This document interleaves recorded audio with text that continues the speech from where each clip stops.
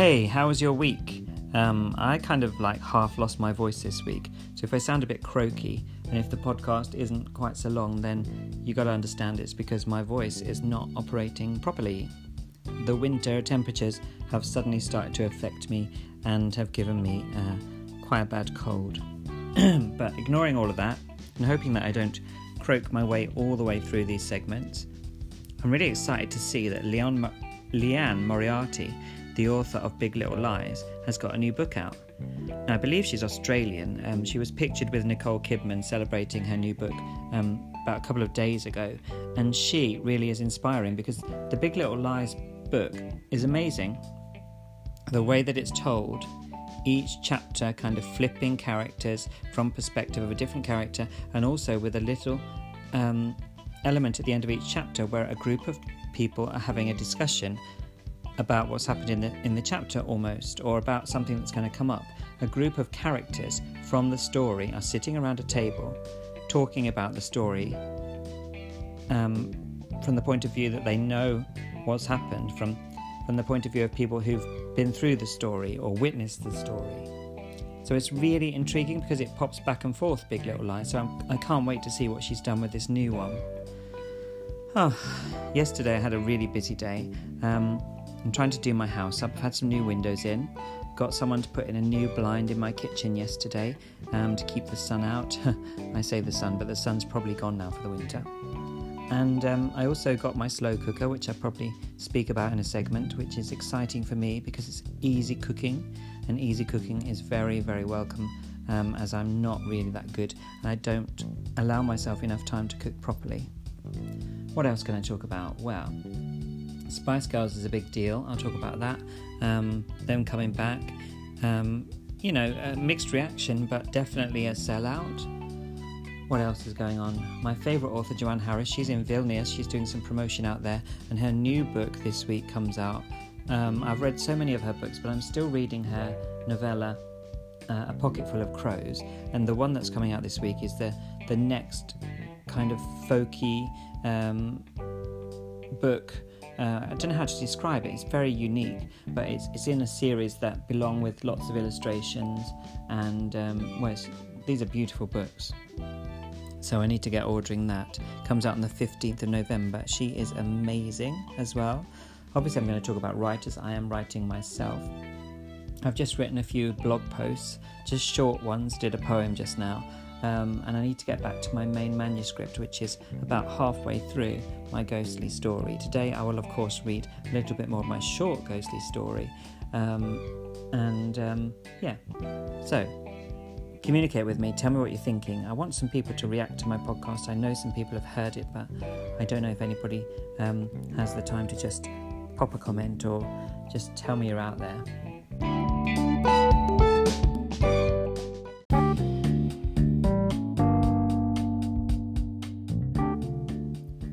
Maybe I should do a blog about making cooking as easy as possible. I mean, for me, I can chuck stuff in a pan and stir it. I can put stuff in an oven and wait for it. But the rest of it, it's complicated. I mean, there's rules and things, like how long you have to cook chicken for, temperatures they have to be at in the centre, signals that tell you when they're ready or they're overcooked. All those things are way out of my league. But, I've just become friends with the slow cooker. My friend Sophie, she had one, and a couple of other people used them, and suddenly I realised now it's winter, they're perfect for making a stew or a casserole without really much effort at all, and with cheap ingredients. You just put them there in the morning, put the stuff in, season it, wait for it to go for it, and come home and you've got something really cool to eat. And when I say cool, I mean hot. So, yeah, I've just got myself this slow cooker, and fingers crossed it might be something that makes a difference to my life, because I'm very disorganised with food, and I often go for the easy option, like the ready prepared food, or get something ordered in, or meet my friends at restaurants instead of actually cooking. So, yeah.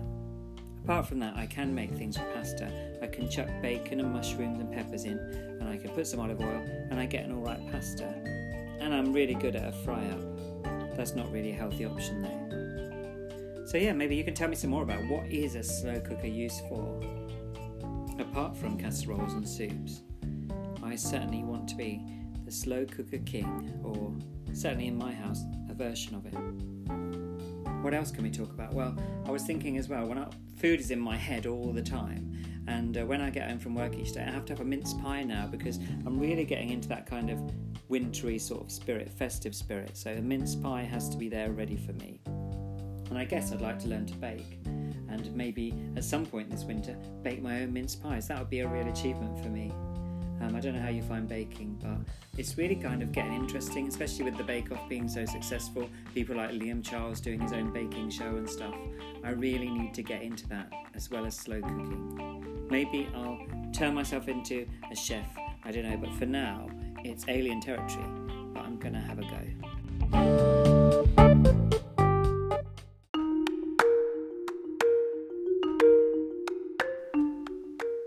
I keep seeing things in the news about shops closing down. Something like 14 high street shops close down in the UK every single day. I want to say day.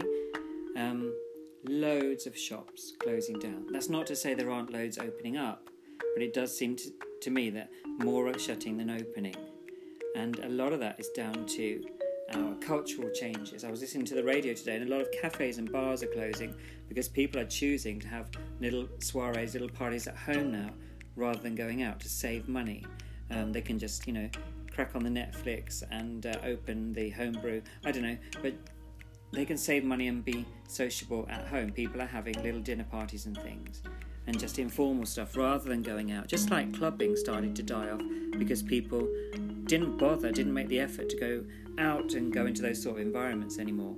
Now, part of me thinks, well, it makes sense. I mean, I do a lot of dinner party things myself, but also I go out a lot, and I don't want these places to die off. Normal high street shops, I can see why they are struggling, because we are choosing to have things delivered to our door. There is a cautionary tale there, though, because actually, the more stuff we have delivered to our door, the more transport is being used, the more pollution's being given off, and actually we're damaging our environment in many more ways, I guess, than just simply if we did a multiple shop at different shops all at once. If we went into the high street and bought, say, 10 things in 10 different shops, rather than having 10 separate deliveries, then we're being more economical and definitely environmentally friendly. That's how it seems anyway. It does worry me.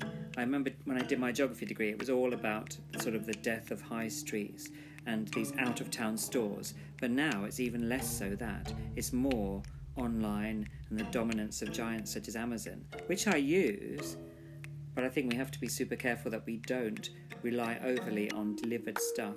And we do make use of being able to look around and enjoy the shopping experience and support those shops in towns and cities as well.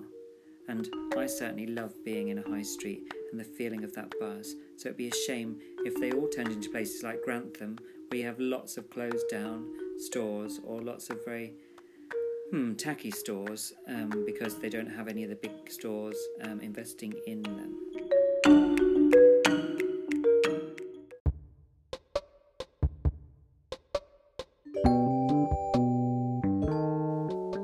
So it was good to see the Spice Girls coming out of retirement. I kind of thought they would at some point. And I'm not really massively surprised that Victoria Beckham decided not to join them, because she really didn't sing anyway. She never looked comfortable. And, well, can you remember her doing any single lines herself? Maybe once, but mostly she was in the background, very much so. But the Spice Girls were on Jonathan Ross last night. They were having a whale of a time. And yes, they're 20 years older, but they're still vibrant, they're still energetic, they're funny. But to sell out so many tickets yesterday, I mean, tickets went on sale about 10:30, and by the end of the day they'd almost sold out about 650,000 tickets to stadiums, because they're going to football stadiums where they can sell 30,000 or 60,000 seats at a time. It's amazing. I think they're definitely going to be set up after that for a nice retirement, or at least another 10 years before they have to do it again.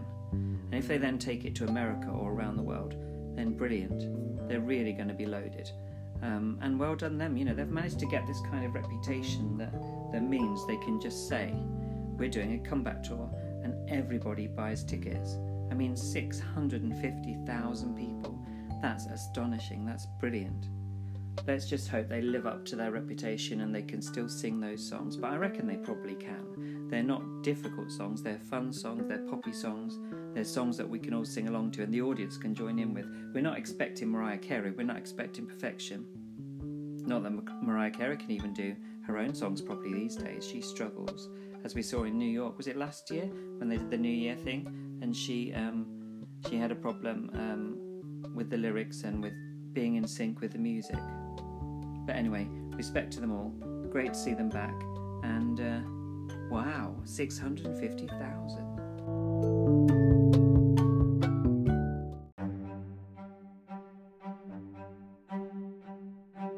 Well, today is Remembrance Sunday, and last night they had an amazing celebration. It's hard to say celebration, commemoration really, of the 100 years end of the First World War. And the Queen was there at the Royal Albert Hall. I watched it on TV and was quite intrigued. I had a friend there as well. It was good to see that kind of given centre stage, the importance that, and of course nobody's alive that was in that war, that fought in that war now, the First World War. And how, it is vital that we remember and we take time to think about what happened then. I totally respect that and have a lot of time for people that, put effort into supporting families of those people who gave their lives to war. And it's a very sad and very tragic thing, really, that we have to endure wars in order to stay, in a sense, at peace. Anyway, yesterday Michael Palin did a reading, and also, of course, Sheku Kanu Mason, who I follow and really, really like, did quite a moving performance as well on his cello. There were various readings. There was some singing from two guys from McFly, and generally, the use of orchestra, the involvement of the soldiers and the RAF was really, really, it made your eyes water. And so, it's coming up to, it's going to be 11 o'clock in 40 minutes. And because I'm recording this little segment on the Sunday, a little bit late this week with my podcast.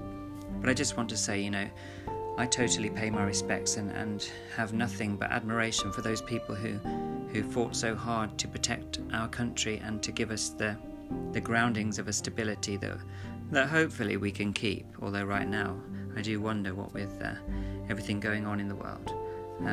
So yes, I pay my respects.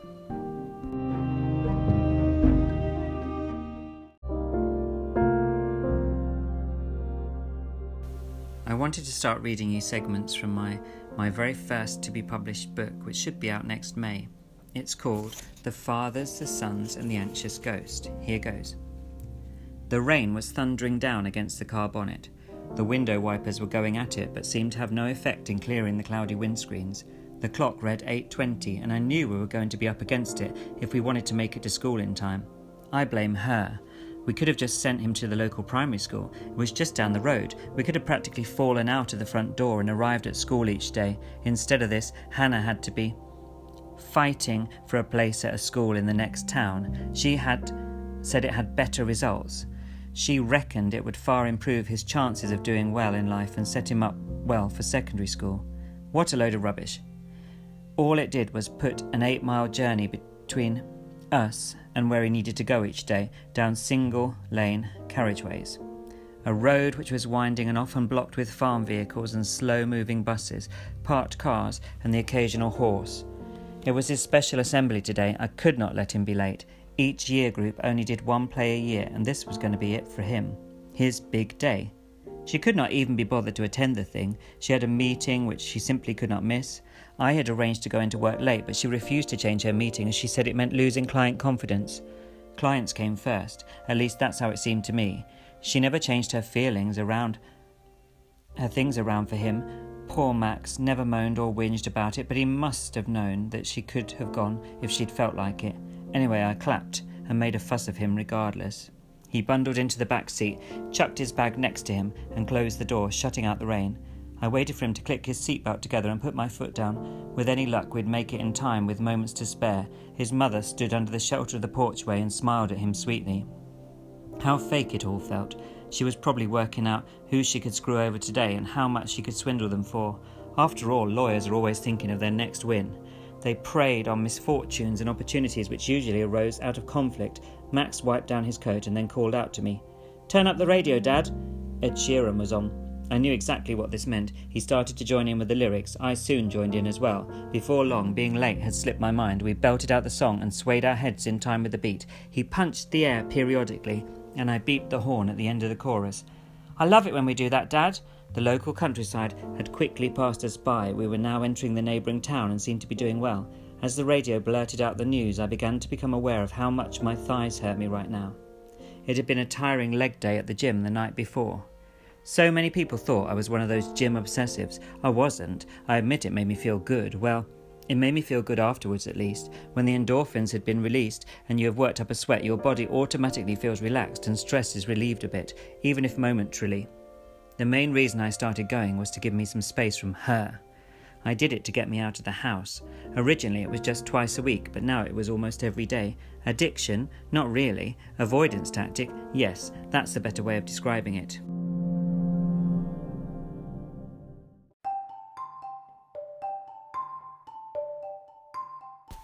Matthew was more reluctant to be decisive as he was frozen to the spot, wondering how on earth to get out of there.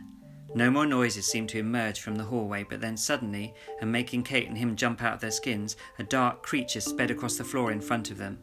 Kate quickly turned on her light and it stared at her, with its eyes reflecting the bright white shine. Matthew leaned over to her to catch his breath as they both realised it was merely a black cat, probably lost and startled by these two cumbersome teenagers. "I don't think I can take any more," she panted, reaching into her pocket for a chewing gum and then handing him it before popping one into her own mouth. "But I must find out who lived here. Why is it so renowned?" They opened the cabinet to reveal pictures of a family. The same family was in each picture, but in different places, some by the seaside, others by the mountains, and one or two just around that once glamorous-looking house. There was one thing they all had in common, which did not instantly grab their attention, but as soon as it did, they both looked at each other in disbelief. They noticed that each picture had an outline of one particular person, but their details had faded. In every single picture, this taller man had a body and clothing, but no clear face. No eyes, no mouth, and certainly no features which could make him identifiable. It creeped them out for a moment. Kate grabbed one of the pictures and dragged Matthew out of the house quickly. They rode their bikes as fast as they could through the wind and rain, which had now come down vigorously, until they arrived back outside the shop. They sat there leaning into each other on a deserted park bench which lingered outside the shops and looked out onto a field and stream. Kate was in shock, and Matthew could not get his head around it one little bit. They found themselves shaking and cold, but wrapped in each other's coats, soggy and forlorn as the rain eased, and then they contemplated going home.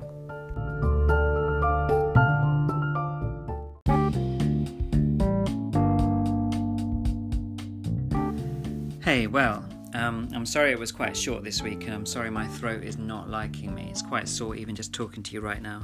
It's a bit wimpy of me to say that, isn't it? I kind of rely on my voice for my job and for everything, really. Apart from, of course, writing, which is my maybe future career, I hope. Well, if you help me anyway. Maybe you'll take a chance to read my stuff when it comes out. At the moment, all I've got is the short stories, which includes the ghostly intrigue. But the new novella is being developed by a publisher, and that's the one I read you a little insight to. I read you the first half of chapter 1, and I'll read you the second half of it. There are only 2 halves, of course, next week. So yes, have a great week. Get in the Christmassy spirit. I'm just about to go shopping a little bit later on and grab some food. And enjoy the week. And maybe, just maybe, you'll want to tell your friends about the podcast. And it's nothing special. It's just me talking and wittering on. But I hope that it's a warm and friendly podcast that you can associate with. And of course, I'm really keen for someone to come and talk to me on here and have a little chat on the podcast about whatever you like, really, particularly things to do with the telly, to do with the news, politics, celebrity, all of those things I'm interested in. And of course, more importantly for me, books. If you want to talk about a book, come on, have a word. Let's go for it. Let me have a look at it first, of course, so I know what we're talking about. Anyway, see you next week, hopefully.